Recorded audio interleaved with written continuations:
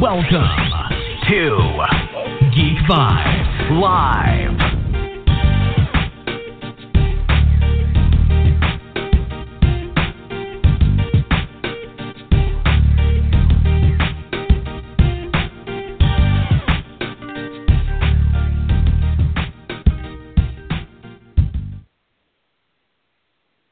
Welcome, Geek Vibes Nation, to another episode of... No, this isn't another episode. This is the first time we've ever done this. Welcome to a new show that we have that will be, every now and then. Every now and then. We call this Geek Review. Today we will be breaking down Thor Ragnarok. All the likes and dislikes, and then we'll even give you guys a rating on Thor Ragnarok. Dane, I am going to start with you, man. A lot of things, you even left me a message before I even saw Ragnarok on your thoughts on this movie. So what were some of your likes on Thor 3, a.k.a. Thor Ragnarok? Well, Jawan, I'm feeling like a angry badger that just sat in a nice little nest of fire ants. This should be interesting. All right, let's go into the likes of Thor Ragnarok. And if anyone's worried out there, I like the damn movie, okay? So just chill out. I enjoyed it, and we're going to get into some of the things I liked about it. One of the first things I'll say that I liked about it was the editing, directing, and visuals from Taika Waititi that he presented within the movie. The colors, the 80s, might have not been necessary based on the fact that there was nothing 80s oriented, but I liked the throwback to such movies as Flash Gordon and other movies of that type of concept where it was very visual, it was very beautiful, and I really loved the Planet Hulk, if you will, Scar or whatever the hell its name is. I thought it was a very, very cool concept. It reminded me a little bit of, what was that movie with the robot from Disney, the animated one, where, Wall-E. the world sucks. Wall-E, yeah, much like that existence, if you will, like a wasteland. But it was very, very cool. I loved everything over in Asgard. I loved the villain. Hela was awesome, played by Cate Blanchett. The thing is, I can't tell if she was awesome or if, it's Cate Blanchett, so every time she was on it, I feel like they didn't show her as much as I wish that they did, or she didn't have a lot to do within the movie, but she was awesome regardless. To me, the Hulk, can't remember the actor's name right now for the life of me, but that's okay. Mark Ruffalo and Valkyrie, played by Tessa Thompson, they stole the show. I think they were some of the best parts of the movie. I loved Hulk. They kind of made him have a little more personality than he has before, but I thought it was very needed. I loved Mark Ruffalo as Bruce Banner. It's parts where when he found out, we'll get to that when we get to dislikes, but, his 2-year hiatus as the Hulk, changing back into Bruce Banner. That specific stuff. I love the arena stuff. I love Jeff Goldblum. I thought that he was great. I'm trying to think of more stuff that I definitely liked. I liked Heimdall, and how much they give Idris Elba. I thought that they were going to let him have a speech at one point, but he just says one line, but that's all right, Maybe we can see him other stuff now that he's done with Thor, but I liked a lot of it, and I liked Clancy Brown playing Surtur. That was pretty cool to hear him play that role. Yeah, no, absolutely. And we were talking right before the show. Visuals were definitely a huge thing for me. But before I get into that, Joel, what were your likes of Thor Ragnarok? Well, I'm going to say it was an incredibly fun movie. Everyone was right.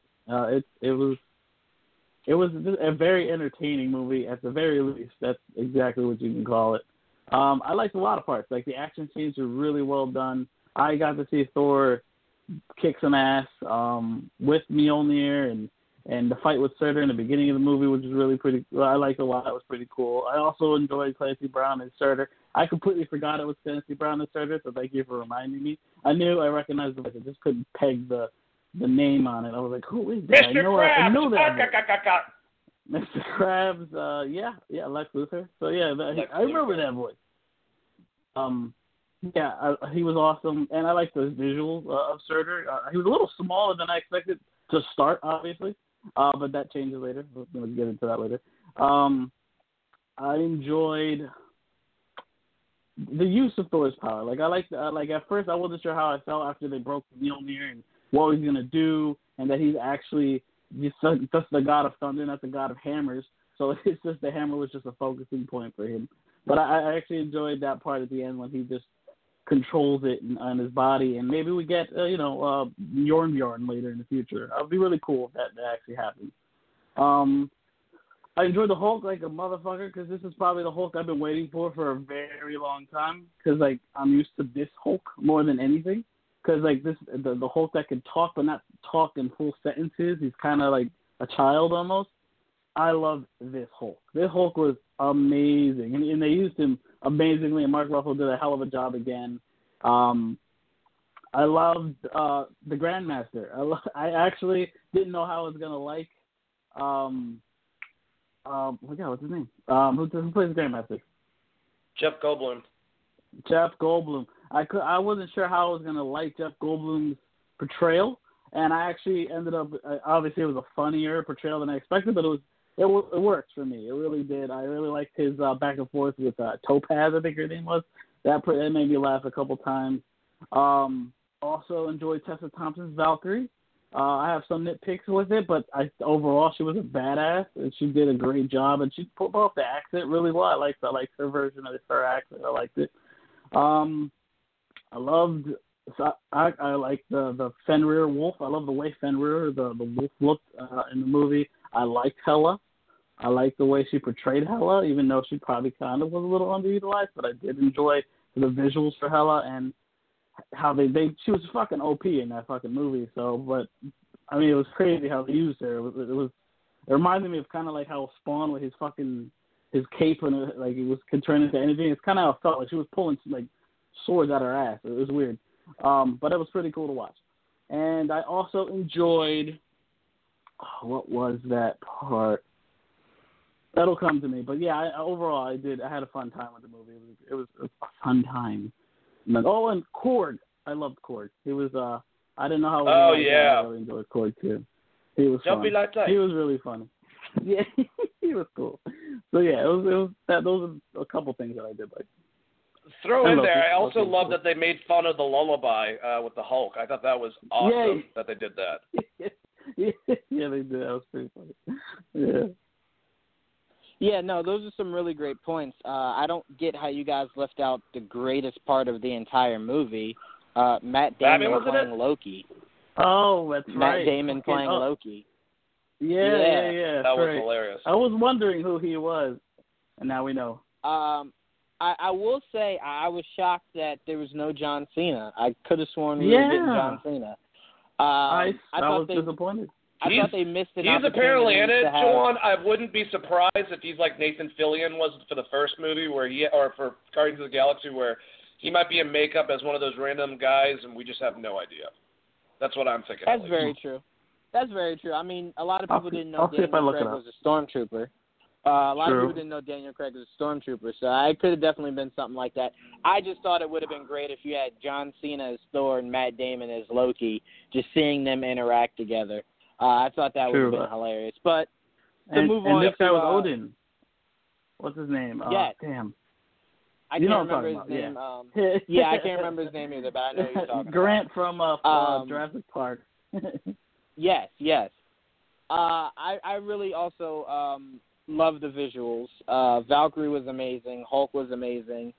Another thing that I like that not enough people are talking about, and it's mainly because it just came out, but I freaking love that they gave Doctor Strange his yellow gloves, man. I was just so in love with that when I saw it. Like, that's all I didn't even notice that entire scene. Yeah. Yeah, he had his yellow gloves on.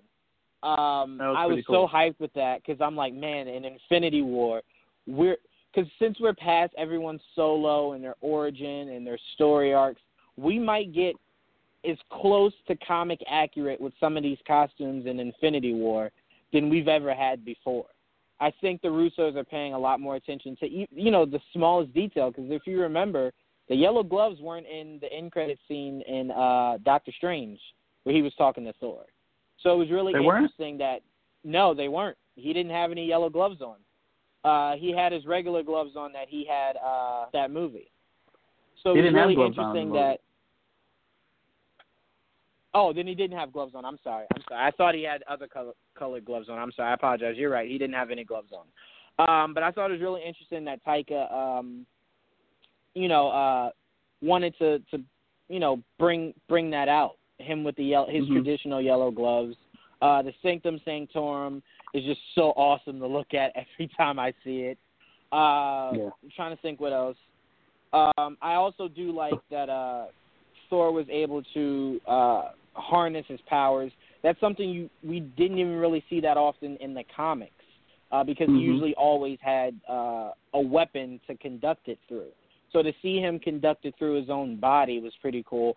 I love that you brought up that line, Joel, because that was possibly one of my favorite lines of the movie. Are you the god of hammers, or what are you the god of? So I thought that was a really great line to kind of tell him, like, I never made the hammer so the hammer could be your strengths. I made the hammer so you had a positive way to conduct your powers. You could use that as the instrument rather than having to, just zap people by shaking their hands or something. You could harness it through the hammer. So I really did love that line. Surtur was amazing. Clancy Brown wasn't given enough for me to put him in the category of best Marvel villains, but man, he showed you that if he was given some more, Surtur could have really, really, really been a huge force in that movie. But I love what Clancy Brown was able to bring to that role with what he was given. It kind of reminds me of how James Spader should have been used a lot differently as Ultron, but I'm not going to get into that. But I really enjoyed Surtur a lot. Hela, like I said, was amazing. And the biggest thing to me that I liked was not only was Hulk talking, but he was acting like a child. And I loved that. I loved him having those little temper tantrums when him and Thor were talking, him pouting. I just loved everything they did with the Hulk. And now that he can talk, that just makes that character even more fun to see going forward. But my last thing of my likes before we move on to dislikes, I loved the redeeming story they were trying to develop with Loki, to where you kind of felt sorry for him, something that they kind of made you feel in the first one, to where they made you feel sorry for Loki so much in the first one, you kind of forgot that he was actually the villain of that first movie. So I like how you kind of saw Loki looking like he could possibly become a good guy, but we all know when it comes time, Loki's going to be who Loki is, and that's the god of mischief. But I really did enjoy what Tom Hiddleston continues to bring to this character. It's always something new, always something refreshing. It's never stale. I really enjoyed what he brought as Loki in a movie that it could have just been him just being purely comical. No drama, not him actually really acting, just him just throwing jokes out there. I like that he was able to, give us a bunch of different looks on Loki. Something that we really didn't see in the comics, like, at all. So I really enjoyed that. Can I say one thing? Yeah, go ahead. Before we move on, I caught something. I don't know if they did it on purpose, but I know it stood out to me. And it was a little thing. It was a little, I don't know if it was a nod or anything, but that moment that Thor meets Korg and he asks him what he is, he says, "I'm a thing." And that, I'm like, oh, a thing? That's pretty funny. It's kind of like I don't know if maybe I took it too much out of context, but the fact that a rock preacher just called himself a thing was pretty cool to me. Oh, I get you. Yeah, I can see that. Yeah. That was, yeah. I didn't pay that much attention to it, but now that you're saying it, that is kind of funny. I'm telling you guys, man, Fantastic Four is Phase 4. But anyway, Dane, I cry. I'll let you kick off. What were your dislikes of this movie? All right, well, before I go into some negative stuff, I want to give one more positive. The battle scenes with Led Zeppelin, Immigrant Song, badass. Also, just the fighting scenes in general were awesome. Okay, let me shoot on this movie a little bit. Like I said, I like this movie. It's probably going to be my top 10 Marvel films, but I don't think it's one of the strongest ones. I think it was the best sequel to Guardians of the Galaxy that we've gotten so far. I thought it was a little bit too hokey sometimes. I thought it was a very funny movie. I laughed out loud a lot, but I didn't necessarily need it to be so in-your-face funny for a majority of the time. I like having fun. I like having a good time. I love entertainment, but we've established movies like Logan, like Civil War, like The Dark Knight, several other movies where it shows the progression of comic movies being taken a little bit more serious. And I still love fun movies like The Avengers. But it seems now that Marvel is under the impression, and something that people were worried about from the beginning with Disney buying up Marvel, that they have to be a certain, kiddish style, very, very funny, easygoing. Even though I like Doctor Strange, they kind of did it with that movie. I love Spider-Man, but that was heavily with Sony involved, so, there's that, although I have to believe Kevin Feige controlled the whole entire ship on that, but still, I just feel like the thing with this movie, me realizing that I felt like some of the substance of the plot didn't really have a lot of impact on anything. It's like even when they destroyed Asgard, we're talking about the beginning of the film, and maybe he did have the Twilight Sword, maybe he didn't. But Thor starts us off by talking to the audience, Deadpool style, and explains what's going on. We have no reason why he's here, which is fine. It was funny, decent way to start off. And then he kicks Surtur's ass within 2 seconds, rips off his helmet, and that's it. Later on, just as a distraction, so that Valkyrie can stab Hela, they bring Surtur back, and maybe he was putting the thing in the internal flames. There wasn't a lot of explanations. All of a sudden, Surtur was way bigger than he was beforehand and completely destroying Asgard. And they're on the Bifrost Bridge, and it seems, like I said, it was just so that Hela would be distracted for a second so that, Valkyrie could come up and stab her. I thought that some of the parts where they had Thor just like a stooge, like a Benny Hill skit, where he was falling over a bunch, it just wasn't necessary. And one of the things that really bothered me was Bruce Banner wakes up from being the Hulk for 2 years. He gets that information, and we know how Banner is in these movies, and it's like there's no type of emotional reaction at all. And I'm not asking for much. I'm just saying to have consistency within your films. And I love Marvel, but you don't have to go super funny. I just think, and I wish that even DC, with not being too dark or being too dark, just make good films. That's all that matters. It's funny that I'm using Fox as an example, but they made Deadpool and Logan. Very different. And yes, Marvel has done that, and DC is now doing that too. What I'm just saying is worry about the films and not having a specific tone for your movies. And I just thought that they kind of try to pull laughs a little bit too much. It kind of took me out of the film at points. I still like the characters. I'm not going to be over the moon about this movie. I'm not going to pretend that I loved it. So, yeah, I'm sure I'm going to think of more things I didn't like while you guys talk about it. But to me, that was the main things that bothered me. Yeah, you definitely have a point with a lot of what you were saying. I will say I believe I could definitely be wrong, so it's not me correcting you at all. It's just I think this is what I remember from it. I thought Surtur said being on Asgard is what would make him stronger. So maybe that's why he was as huge as he was. Maybe Asgard fueled him the same way it did Hela, Thor, and Loki. But I could be wrong. Maybe he didn't say that, but I thought he said that at the beginning, where he was telling him about the importance of why he needed to get to Asgard to destroy it all. I thought it was him basing it off of Asgard made him stronger, and that's why he was that big. But I will say this, it wasn't clearly explained, because if it was, we wouldn't be having this conversation, because we both would have picked up on it. Yeah. So obviously it wasn't clearly I agree. explained. My question is, if that's the case, what was the point? Like the whole thing, like they show in the movie, one of the things that just boggles my mind at the end is they make it look like at first they're going to use Surtur to go against Hela, but then it uses it more of like a distraction so Valkyrie can come in with the knife. I just some of that type of stuff. And honestly, at the beginning, he could have said that. I might have been spacing out a little bit, but you're probably right. I hope that they have that in there. I hope so too, because I didn't. Like I said, I like to see these movies twice before I dive that deep into it, because there's a lot of things when you see it the first time that you might not have picked up on, so that second time is for you to clean up a little bit on some things that you might have missed. But like I said, if he didn't say it, then yeah, I'm as upset as you are that wasn't ever explained.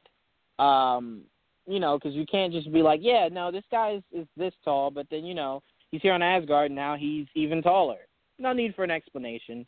I will say one of the things that threw me for a loop was Hela when she was in the weapons vault, her knocking the gauntlet on the floor and saying it's a fake. I guess that was a tongue-in-cheek way of them letting us know that whenever we see the second Infinity Gauntlet, it's not that one. Because she had no need to lie. She was in the weapons hall with Scourge. There was no one else around, so you assume her saying it's a fake was a genuine statement. Now, to the things I didn't like before I pass it to you, Joel, because my memory's bad, so I don't want to forget it, so that's why I want to go. I did not like the whole reasoning. Like, why didn't Odin tell Thor of everything that happens? Thor, from what I got from Thor in the first movie, he's a guy that loved fighting, that loved war. He wasn't this guy that was all strung up on peace and unity throughout Asgard and the other 9 realms. He was the protector, but this was a guy who loved to fight and would fight by any means necessary. So you would think he would love those old war stories of his father just wrecking shit in the name of Asgard. So I didn't really get that 100%. I didn't really fully understand that. Scourge completely was unnecessary to this movie. I personally only ever liked Scourge when he was with Enchantress. That was his actual purpose. I don't think he was needed in this movie at all. And then for him to kind of, dip his toe in becoming a bad guy and then fully become redeemed by the it was misplaced and it was unnecessary. Waste of Carl Urban. Say it again? I said it was a waste of Carl Urban. Oh, yeah. No, I completely agree. I definitely thought he was going to start off as a villain and then, in the movie as a villain that we could possibly, hopefully, maybe see later on. That was a complete waste of his character. Juwan, don't you think they could have easily just put him on that ship to set him up for later to meet the Enchantress, and then they could have done that later on, even with the Master of Evil or something? I just didn't understand why he died. Like, what was even the point? No one cared about him. I mean, I'll say this. Marvel does a really good job of masking bad villains with really great visuals, really great scenes, so you're not paying attention to how poorly they're treating their villains. I mean, this is another movie, if we don't see Hela again, if, that wasn't enough for me. Like, Cate Blanchett as Hela, I needed to see more. Like, I needed more scenes of her. I needed more scenes of her showing how powerful she is, how much hatred she has for Ag. I just needed a little bit more. And then Surtur, Clancy Brown as Surtur, you telling me you can't give him a bigger purpose, especially because Ragnarok is mainly heavily involving Surtur? We could just get a little bit more of him.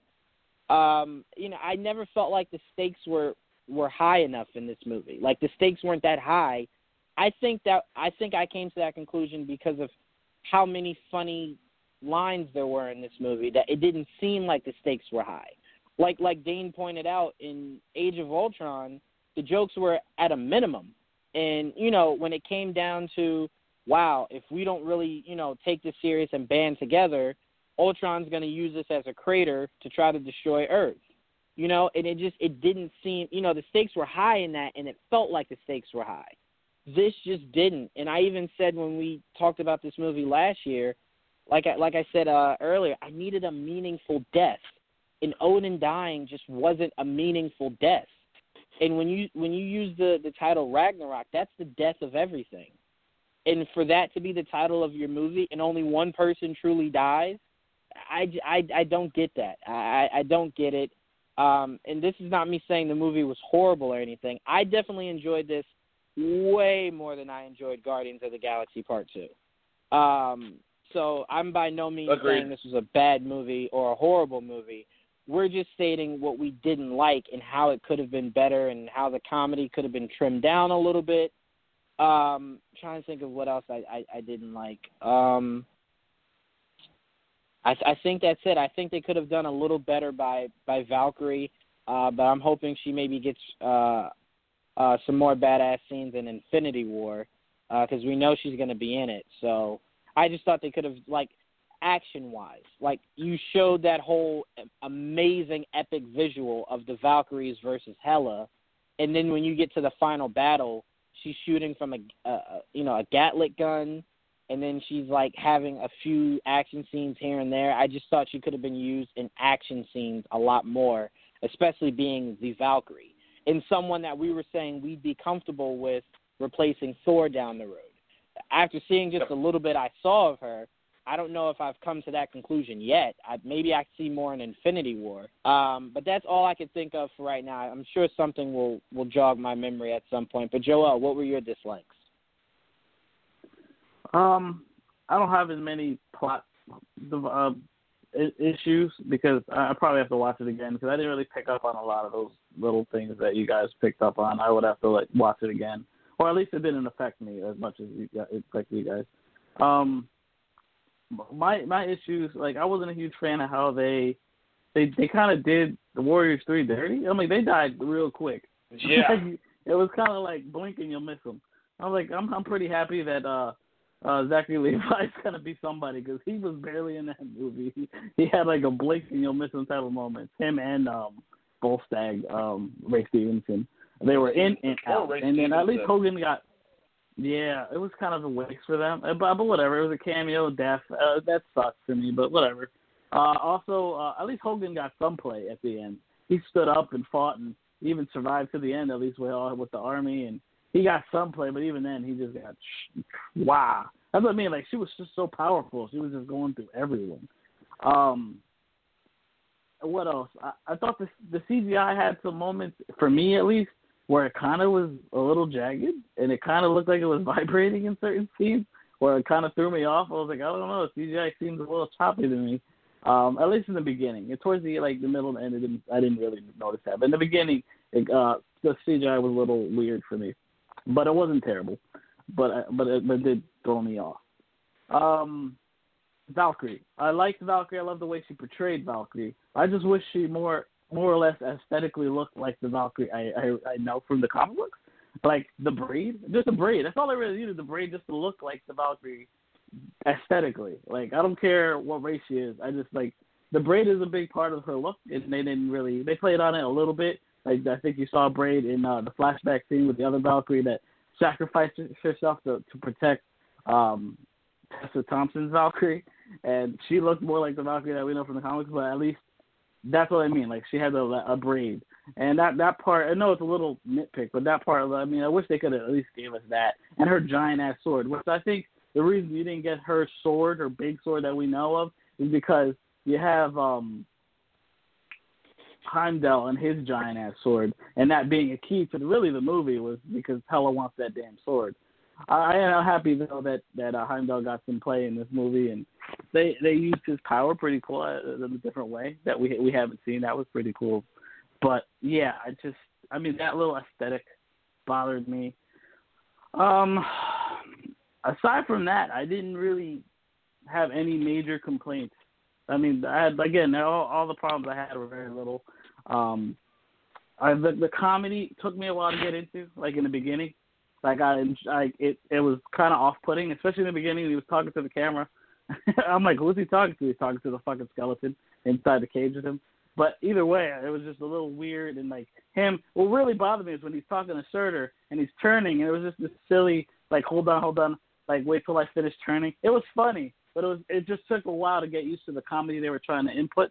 But once I get the movie started and we got into the flow of it. It didn't really affect me the rest of the way. But it was silly. Like there was one point he threw a ball at the window. I don't know if he expected it to break, but it smacked him right in the face. It was really funny. The audience loved it, but I thought it was kind of like slapstick, and I'm like probably a little too much in this movie. But aside from that, I mean, I enjoyed the rest of it. I didn't really hate anything. I don't have any major anger towards anything in particular, unless you guys point out something that I'm like, oh yeah, I didn't like that either. But at the moment, that's all I got. I can kind of understand that. I will say, as far as the comedy, who I went with, when the audience was laughing, we just weren't laughing. We didn't really think it was that funny. So that's why I said the comedy for me could have been dialed down, like halfway, kinda, because just for a lot, like if you were to tell me going into that movie a lot of the comedy was from the Hulk, I'd accept it. Because the comedy that they used with the Hulk fit. It fit. It just did. But everything else was just kind of like, okay, all right. You know, like I said, this isn't Marvel's worst. Right. But I will say this, because I don't want people to think this is what we're referring to, more so me and Dane than you, Joel, because we know you're sunshine and rainbows over there. I don't want the audience to think that me and Dane are saying we did not like this movie. We're just saying the hype that has been given to this movie, as far as one of MCU's best, it definitely doesn't deserve that. But it's by no way is it Marvel's worst. It just, I won't speak. Huh? Let me ask you something. How am I with Rotten Tomatoes and my assessment on Rotten Tomatoes as a website? Well, what do I usually say about that? Well, you aggregator? Correct. Yeah, I was just about to say that. You correct people on what its actual purpose is. That it's not here to just tell you, oh, go see this movie, don't see this movie. Well, what I'm trying to say is I'm usually positive with what they do on that website. All I have to say is this has a 92. If Justice League, and I've said this, and I'm sorry for making a DC versus Marvel thing, but it's there and it's always going to be there. I like both companies. I stick up for both companies. I bitch at both fanboys. But if DC's Justice League that comes out in, I think, 3 weeks, if it's obviously a better movie or just on par, and it's like a 10, or if it's not even a fucking 90, I'm going to have a problem. I'm going to start thinking that the critics are just looking at those two concepts of Marvel and DC when they go into it, like it's a preconceived concept, more so than I ever have in the past, and I never have. But all I'm trying to say is this got a 92. I'm starting to think at least that if DC has nothing to do with it, Marvel films, it's like as long as they made the critic giggle a little bit, it's fucking in the 90s. And not a lot of movies deserve to be in the 90s, period. Like, I don't like that about any type of concept. You know, that's top-tier echelon. That's like Pulp Fiction, Goodfellas levels. So, yeah, Juwan's right about us saying that we like the movies, but if you want to give me any crap about it, I mean, I have no problem discussing it. I have my opinions, and it's not really based on any type of stupid corporate overlord of Marvel and DC that I worship at the altar of, but I'm not going to, like, lie about something. And I will say, this is not a bad movie. It was actually a fun movie. It's Ragnarok. If anyone knows the Norse mythology or even the comic books, it's like, I hope there's a second one. Because apparently Taika is hinting at that, and I definitely don't want his comedy Black Widow movie that he was alluding to. Whether it was a joke. I don't either. Sorry. Yeah, I don't either. Well, I mean, honestly, Taika showed that he should have definitely been directing Thor possibly from day one. Because the story wasn't bad. The only bad thing and again, I don't want to speak for either one of you, but the biggest negative that I take away from this movie is there's way too much comedy for a movie that's supposed to be driven by the death of everything. I don't want comedy in the idea of it's supposed to be the death of everything. So what I'm saying is, if this movie was not called Ragnarok, if this was Thor 2, Thor of the Dark World, or Thor 1, I think the comedy wouldn't have offended me as much. But when you're giving me a movie called Thor Ragnarok, and I know the comics, that it's about the death of everything, and you're kind of making light of the idea of that. And again, I didn't feel as though the stakes were as high as Ragnarok warranted them to be. I don't know. And then the idea of him doing a Black Widow comp, like, no, man, you can't take these serious stories and try to make them jokey. Now, I don't think people would be receptive to Black Widow at all. And honestly, Scarlett Johansson doesn't deserve that. Because I guarantee you now, no, maybe not critics, but fans would chew her the hell out, and it wouldn't even be her fault. But you know they don't ever go at the director; they go at the actors.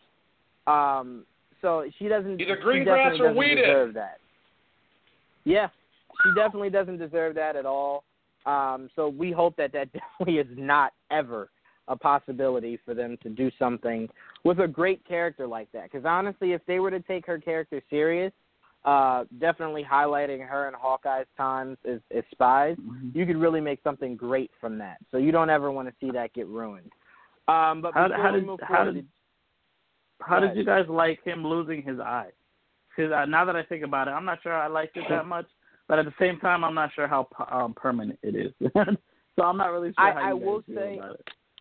I will say this, and then I'll let you go, Dan, and then Joel, I'll let you close it out since you asked the question.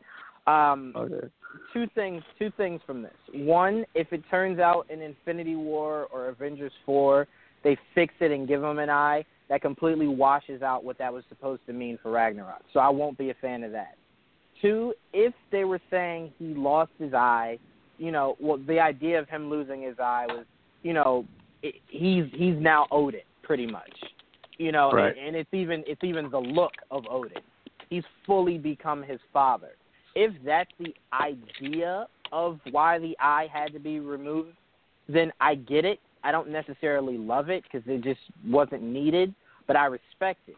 But if he ever gets his eye back, I would really be against that, because then you're taking away everything that him losing his eye was supposed to mean. Oh, wait, before I pass it to you, Dane, I don't want to forget this. Another thing I dislike. Two quick things. I promise I won't take long. Hela in that picture on the ceiling holding Mjolnir, that to me, not speaking for anyone else, to me, completely washes away that entire first movie, where Odin was making it sound like he had that hammer made for Thor. The idea of the hammer came only for Thor. It was a weapon he forged for Thor. That whole idea was washed away if you're telling me that Hela originally had that hammer. Because then everything that you said that hammer stood for with Thor, it didn't. It wasn't even his. It was hers. You banished her, and then you just gave it to him. So to me, that bothered me a lot. That really bothered me a lot. And I completely forgot what the other point was. So I'll pass it to you, Dane. Yeah, no, I mean, I agree with you on a lot of that, but we're very passionate people. The look of him didn't bother me too much. I don't really prefer the short hair, but I know Unworthy Thor has that look. And I've always liked, I don't think it's canon, the MCU 616, but Rune King Thor, or King Thor, where Odin dies and he takes over and he loses his eye. So both of those have happened somewhat in the comics. It's a combination of those two looks, and I can dig that because technically Odin's dead in the MCU, so technically he's the next person in line. It's like a nod to his father. I get that. The one thing I'm wondering, though, that kind of goes along with that is does he now just have electrical powers like Raiden? Or eventually is he going to get some type of staff or the thing that he has in Worthy Thor or another Mjolnir or something, maybe the one from the Ultimate Universe, but they call it Mjolnir 2 or some bullshit like that. I'm wondering whether they're going to go in that direction. But yeah, Joel, I don't mind how he looks. I think he looks pretty cool. I just really prefer that I didn't have short hair, but that's what they did. Yeah, I also wanted to add, and I could definitely be wrong, but I thought Unworthy Thor had long hair. No, I could have sworn he had long hair. I think he did. Are we talking? Are we talking to Unworthy Thor from the? Because I'm thinking he has short hair. Go ahead. I'm sorry. You sure? No, he has short hair. Yeah, I'm looking. Okay. Yeah, it looks like he has long hair early on because I'm on Google right now. It looks like he has and then it long hair, and then starts he cuts long. it pretty much immediately. Right, Okay. Right. Because I he just also remembered gets, I did see. Go ahead. No, and he also gets Bjorn in that story too. Yeah, I think, Dane, to answer what you were saying, even though you kind of answered it yourself, I think the point of this was to show that the hammer was never the power. Thor was the power. So I mean, yeah. I don't think it'll work in Infinity War if he's just using his powers the way he did in Ragnarok. I think they're gonna, whether it's when they meet Rocket Raccoon, he either has something, resembling a weapon that Thor could use and conduct himself with, or they build or Stark builds something for him. But I don't think a large portion of that movie goes along without Thor actually having a weapon of some sort. Absolutely. I personally don't think it. I don't think it would look right, because you're telling me the only way for him to use it effectively is to get close to Thanos, and I don't think he's going to be able to do that as easily as he thinks he can. But Joel, since you initially asked the question, did you want to add anything else before we moved on? Like I said, I didn't know how. When that first happened, I didn't know how to feel about it, because that's a pretty big aesthetic change for a character to lose their eye. But after he was cleaned up and at the end of the movie, he did look pretty cool with the fucking little patch. I'm like, all right, it's growing on me already. It was pretty quick. I also agree with the short hair look. I'm not a huge fan of the short hair look. I think in time, obviously, his hair will grow back, and I think he'll let it grow back. But we might get short hair Thor just for a little bit longer. I hope this does lead towards Bjorn, the axe that he uses in the current comics. Because, I think they teased it in those concept art that we got a couple months ago for Infinity War, that we saw the hilt. We just saw the hilt of it. But it was something. He was holding something. And it might be that. It might be Bjorn. I mean, I hope that's the case. If not, it could be the ultimate Mjolnir. It's possible. I'm not sure. They can go in a lot of different directions, but he does need something. He looks weird without something. I do like the fact that, like I mentioned earlier, I do like the fact that he has the lightning powers now, that he is the god of thunder, but the idea of him still conducting it through a weapon for more efficiency is probably something, especially if he wants to fly around, because can he fly without it? You know what I mean? The whole point of Mjolnir that was one of Mjolnir's perks, I guess. So I guess we'll see. We'll see what happens. So far it's already growing on me, and we'll see where it goes from there. So I look forward to seeing where they go with Infinity War. Yes, I completely agree. Yes. I wanted to ask you guys a question, actually. Mm-hmm. In all seriousness, and I don't think this is necessarily a negative thing. What I'm about to say, it's like you look at the Joker and Heath Ledger's performance. He did a great job. It was a very different interpretation, but it wasn't very similar to the comic books.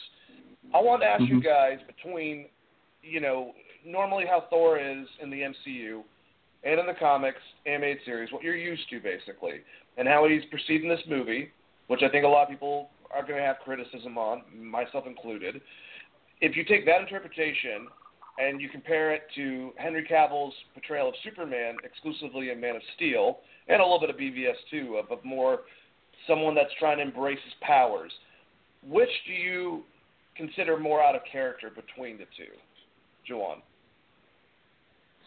Who I think is more out of character, Hemsworth as Thor or From Cavill as Superman? From the comics? Oh, man, I'm the worst person to ask on that, because I felt as though Cavill he reminded me of that Boy Scout Superman that I remember. He just obviously doesn't have the build, same as Hemsworth. I always thought the best way to utilize Hemsworth was to make him more like the ultimate Thor, the one that was the anti-government kind of conspiracy, beer-drinking Thor. I thought that was the better Thor to make Hemsworth after, because it fits Hemsworth. It fits who he is. Just when you look at him, you kind of think that ultimate Thor. But they were obviously trying to blend a bunch of different Thors, and that's what they ended up with. So I don't think he was necessarily comic accurate, but it depends on how you look at it, because you could kind of see how they were blending different. Because like I said, he reminds me of what they were doing with the animated Thor from Earth's Mightiest Heroes and this new Avengers show. It reminds me of that. That's what he reminds me of. So if you count the animated world as part of that canon, then yeah. But Henry Cavill, I wasn't a big Superman reader, but he reminds me of Superman when I think of the animated movies. I don't think he's that far off from it. But like I said, maybe I'm just looking at it differently. Joel, what do you think? Well, I'm going to have to lean towards Thor as the one that's more out of character. Because, like, Henry Cavill Superman just hasn't been put in the right situations. Like, they complain that he doesn't smile enough. I'm like, some of the situations he's in, there's no time to smile. Like, it's pretty seriously. It's a grim, reality for him most of the time. So it's like, yeah, this guy died, that got destroyed, the whole city's gone, a whole bunch of stuff like that. So for me, it's just situational with Superman. Whereas they made a conscious effort with Hemsworth's Thor to go in this direction. And it is different from what I remember in the comic books. But at the same time, I was never a big Thor guy in the comic books. I wasn't a big anybody from the Avengers, like the main core Avengers. They were kind of plain Jane for me most of the time, especially Iron Man and Thor. So I kind of appreciate this new version of, especially Iron Man. He literally, Robert Downey Jr. gave him a personality. Like he gave him something to bite. Whereas I don't remember him being like that in the comic books. He reinvented it. Now Thor started off Shakespearean-esque, who had an attitude, who was arrogant, and then it kind of slowly they humanize him a bit, and then like later on you see him, he gets a little bit more humor in his thing, and now they just pushed it where he's kind of silly. But I think that's more because of the movie. The movie asked for it to be that way, and I think going forward he'll be more humorous, but he won't be as humorous as we see him in Thor Ragnarok. You know what I mean? So yeah, to answer your question, Thor is definitely more out of character in terms of compared to his comic book counterpart. I like it. I just had to ask you guys because I think I would agree with you too. I think a lot of people, the reason they'll say, at least about Cavill Superman, is that he's very dour. I hate that friggin' word ever since BVS first came out. But he's dour. He's very, very grim. But I agreed with what Joel said. My comeback was always, I mean, in what situation in either movie that he's been in was a good, like, happy time? Like, none of them. I mean, but I get it because I think a lot of people think of the Grant Morrison All-Star Superman or, based off the old school one like that type of, I don't know. I don't know really what Christopher Reeves, basically. I guess that's the best, example. But to me, Thor they made him silly. They made him like a little more jokey. I would definitely have preferred his, the jokey version from Ultimate Marvel and the Ultimate movies. I think that was actually a pretty good interpretation. But regardless, it's going to seem like I'm just shitting all over this movie, but I did actually enjoy it. I'm just wondering, based on accuracy from the original comic book, which one kind of holds up more, because I think both of them are going to be argued going forward. Sorry, Joanne. No, you're good. That was a great question to ask. Definitely glad you asked it. Last thing Joel was saying about Ragnarok that I kind of wanted to segue into the next topic. We saw the ending of this movie, or at least the end credit scene, of a huge ship hovering right over Thor's ship with all of Asgard. So we know, or we assume from, I don't know if many of the listeners saw the leaked Infinity War trailer, but we know that starts with Thor landing on the Guardian ship. So between Ragnarok and when Infinity War starts, something happened that separated Thor from the people of Asgard and him landing on the Milano. So my question to you guys is, what are your ideas on how Infinity War will start in relation to how Ragnarok ended? I'll start with you, Dane. Well, I'm going to give you the short of what I would like to happen, and then probably what will happen is what I'm assuming. apparently that ship, and I didn't even know that, and, I'm a huge avid comic reader, but I don't keep up with a lot of stuff that's happened, within the last, 10 years too detailed. So apparently that ship that picked them up, and we're talking about this in depth, right? We can, say whatever. Yeah, absolutely. Yeah. Okay, spoiler, motherfuckers. I mean, we've been spoiling the whole entire time, but whatever. That ship is Thanos' ship. I wish that was actually a Skrull ship, and this is going to tie a little bit in with eventually Captain Marvel with the Skrulls. And then we, go to that at the beginning of the movie, and maybe everyone besides Thor gets out, and we don't know who's a Skrull, not a Skrull. Maybe just throw that in. I'm just hoping that Skrulls and the Secret Invasion storyline are the next, if you will, storyline that's going to be an ultimate thread going forward with the MCU. I just think that we don't need to go for one giant big villain. This should be good with Thanos. We don't have Galactus, yada, yada, yada. I don't remember what we were talking about. So what's probably going to happen is it's going to be Thanos' ship. They're going to take him over. Thor's going to flee. He's going to knock into the Sarah Jessica Parker, or whatever the hell it's called. The Milano.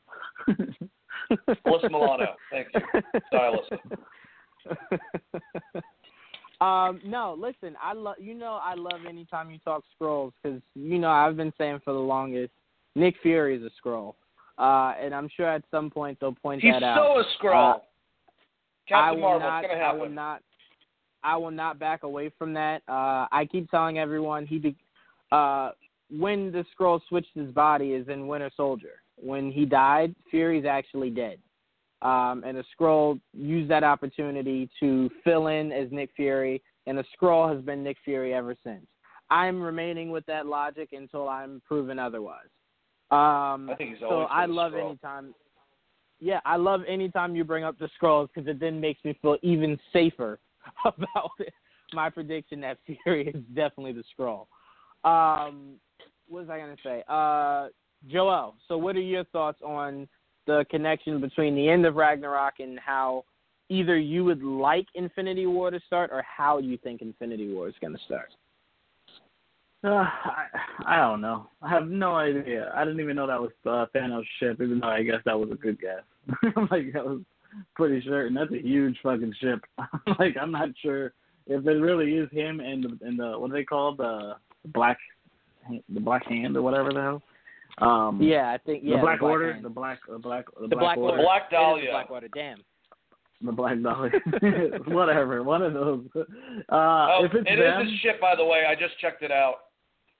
Okay, if it is them, then they're kind of into some bullshit. But my question is how does Thor end up in the middle of space? Because I doubt he'd run away. I'm not gonna expect Thor to run away, especially with the backup that he has. So I'll make something happens in between. But he has Asgard on a ship. That's fucking insane. That's a big fucking ship that can hold that. That's a lot of people, and they obviously fit the ship into Thanos' ship. So that's a huger ship. So I'm not really sure. I have no idea how Infinity War is going to start and how he's going to end up just floating around in space. I don't. I'm at a loss. I'll say this. I believe the best way to go about it, and I won't even say the best way, because I by no means am trying to discredit the great job I hope the Russo brothers do of this Infinity War movie. But I'd assume how Thor gets separated from them is when Thanos makes himself known. Because remember, Thor does know who Thanos is. He does not know his name, but he knows of Thanos. In the short that we got, that obviously we should have paid more attention to because it let us know the tone of Ragnarok. He had on his board, on his whiteboard, a picture of Thanos. Obviously not a clear one. It was like a crayon drawn one. The purple man. With the the purple man. So when he sees him, he will know that it is Thanos and that he is the immediate danger.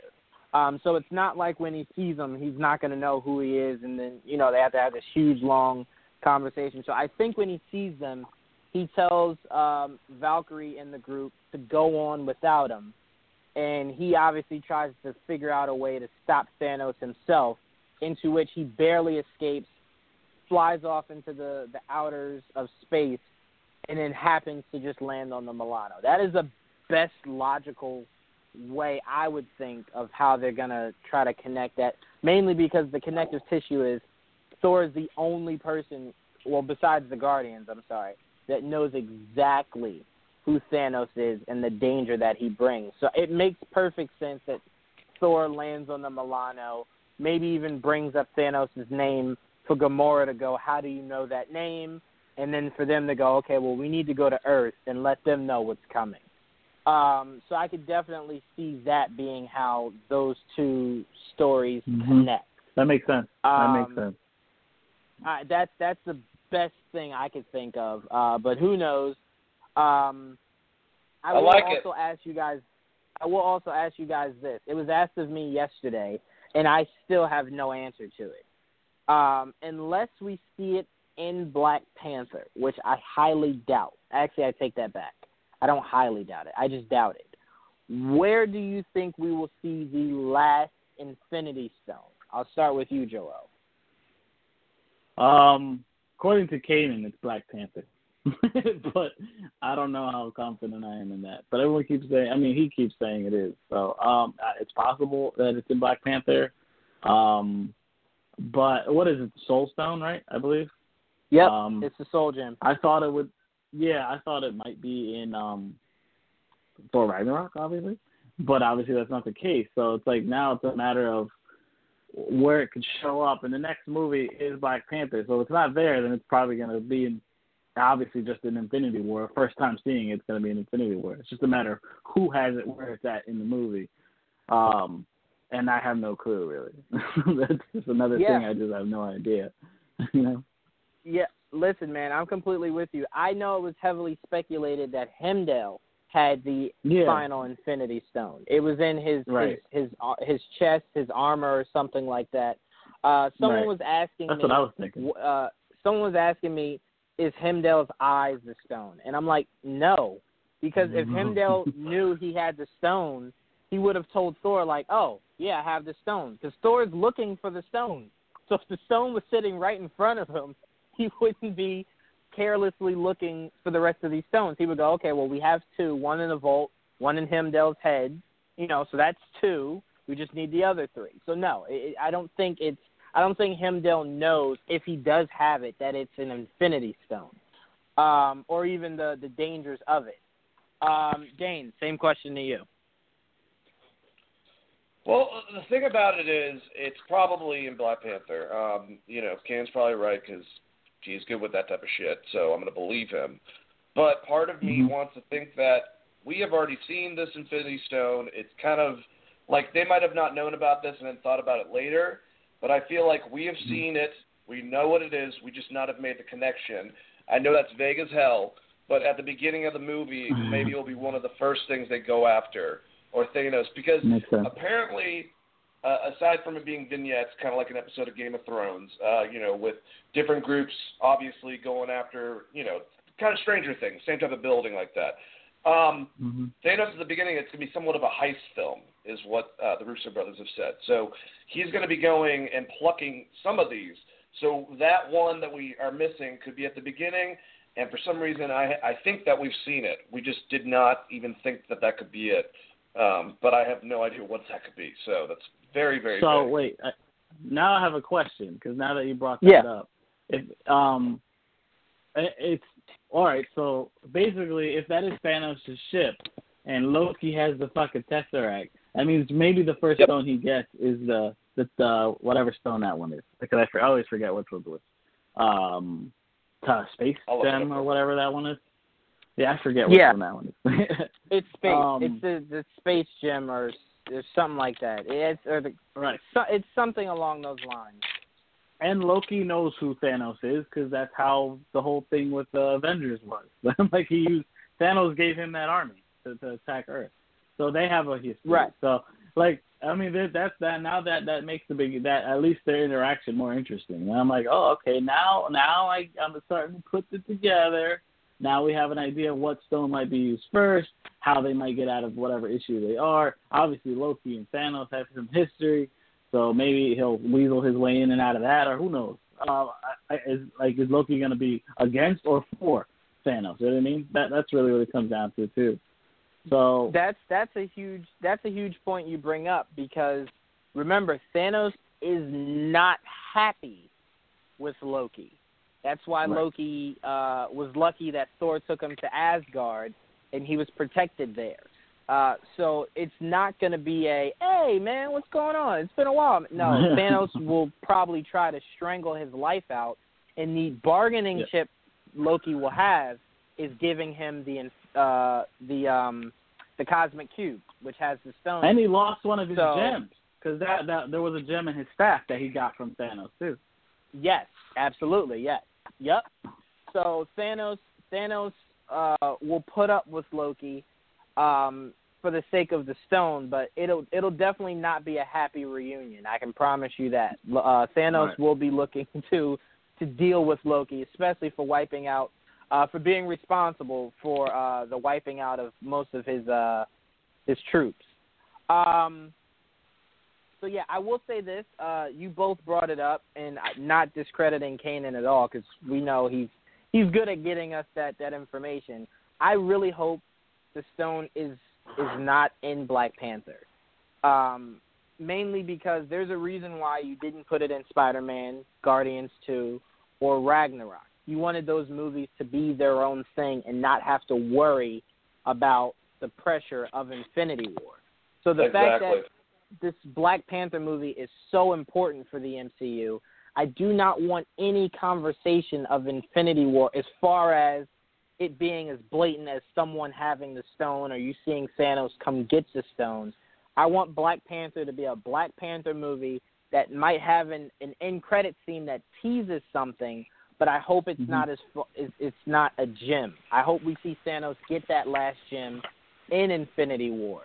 I hope the end credit scene of Black Panther has something to do with either waking Bucky up or, him finding out where Cap is or something along those lines. I just need Black Panther to be its own movie and not have to – because a lot of people are depending on the stone to be in it now that it wasn't in Thor, because that's the very last movie before Infinity War.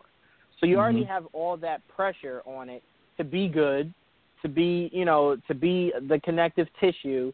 There's just too much pressure on it. I just want it to be its own thing, be really good at being its own thing, and leave the Infinity Stone talk for Infinity War.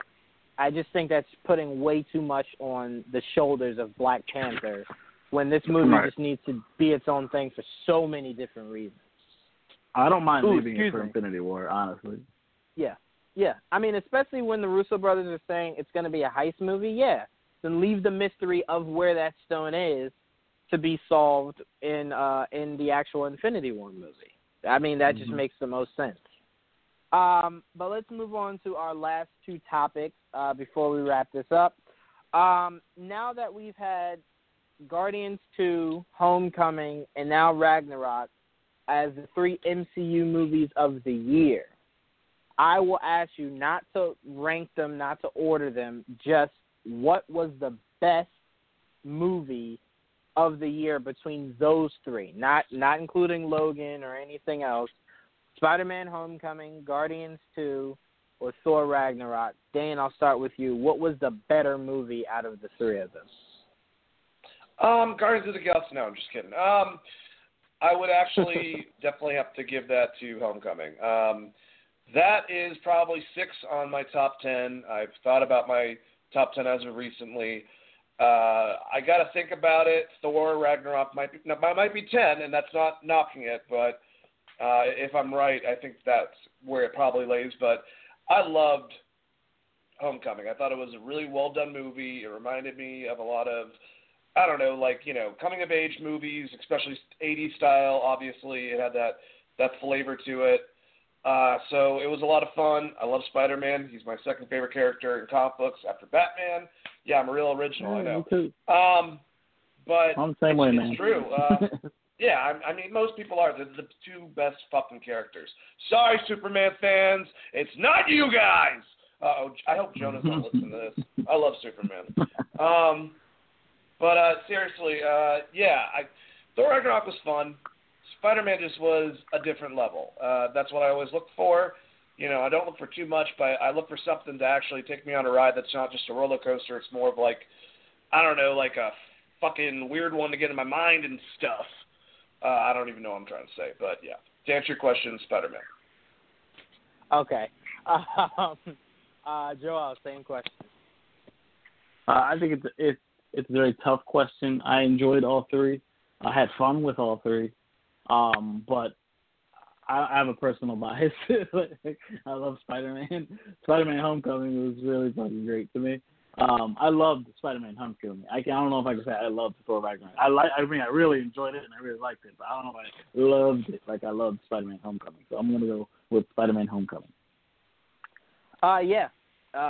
If this was a correct answer kind of question, I would say you guys had the best answer, because me personally, I pick Homecoming because if I have to go through the negatives of any of the three movies, that's the only one that I left with very little to almost no negatives about it. I don't think there were really anything that I complained about Homecoming when we reviewed it. Guardians, I told you guys, the best thing of that movie to me was the end credit scenes. I did not enjoy any of that movie. I really didn't. And Thor Ragnarok, we know that, Joel. No, I enjoyed Thor Ragnarok. And as I stated before, those visuals were so freaking awesome. I enjoyed the movie a lot. I agree with Dane. I think it's more so top 10 or at least 11. But that's not a bad thing because, like I said, it's not the worst MCU movie by any chance. So, it's not horrible. It just, I don't know if I could say it'd ever be in my top 5 or even, if I want to extend it to that 6. But yeah, Homecoming's definitely up there as far as possible top 5. I definitely agree with what you said on that, Dane. Maybe even number 6, just because of how really good that movie was and how Tom Holland, man, that's my Spider-Man. That's the Spider-Man I've been wanting for forever. And I was telling someone the other day who was telling me that, Tobey Maguire wasn't horrible, in his portrayal as Spider-Man. I look at it like this with Tobey Maguire's Spider-Man. He was a really good Peter Parker. I was not in love with his Spider-Man. Same way as we were just saying the other day, Dane. We were just saying it the other day, Dane. Either one. Christian Bale was a really good Bruce Wayne. I was not in love with his Batman. So when you get someone like Tom Holland and Ben Affleck, who's a really good Bruce Wayne and a really good Batman and a really good Peter Parker and a really good Spider-Man, you obviously what's a good example? Because they're more complete. Okay, most people can say that Michael Keaton's Batman was an excellent Batman. Bruce Wayne, meh. Christian Bale, another one that's highly up there. Great Bruce Wayne, Batman, meh. Now, when you look at the Spider-Man, Tobey Maguire, usually everyone says he was a great Peter Parker, very in character. Spider-Man was okay. Andrew Garfield, really good-looking skateboarder, but his Spider-Man was talking shit. I think Ben Affleck's Batman and also Tom Holland's Spider-Man is a good equivalent of everything all around. Even if they might be the same level of acting or anything like that, they're still just equally just like, they get it. They get it. That's all I'm trying to say. Mm-hmm. So. They get it, and their directors get how accurate, that we've wanted to see these characters, and they've given us possibly the 2 most accurate portrayals of a superhero in recent memory that I can think of. Yeah, they did. I felt like the 2 directors of those characters were like, all right. Like, I feel as though Zack Snyder's always loved Batman, and it shows. Either that Batman. Or he just – either that or when he was writing for the character, he talked to a lot of people that love Batman, and that's how we got – he's also admitted to loving Batman. Like, that's his favorite mainstream comic character. I mean, and why not? And why not? He's a damn great one. But yeah, I mean, even John Watts in his writing of Tom Holland's Spider-Man, because my favorite Spider-Man comic is The Ultimate, so I just that's what I get the feeling of every time I see Tom Holland as Spider-Man. And it brings me back to how much I love the Ultimate Run. I told you guys the perfect scenario for me is the idea of him being attacked in school, and he has to defend himself as Peter Parker without giving away that he has superpowers. That just, to me, has always been the most fun idea of a young Spider-Man. But we won't get too deep into other MCU heroes and stuff like that. Yeah, we're getting way too sweaty. Even though, by the way, just want to point this out here, for whatever the Spider-Man 2 movie is, if you guys ever develop a Green Goblin, I need him to be the actual Goblin, not a guy on a glider. Just putting that out there. Let's make it happen. Yes. Yes.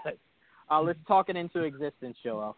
All right, so let's get into the last topic of tonight before I send it to Dane to wrap it up.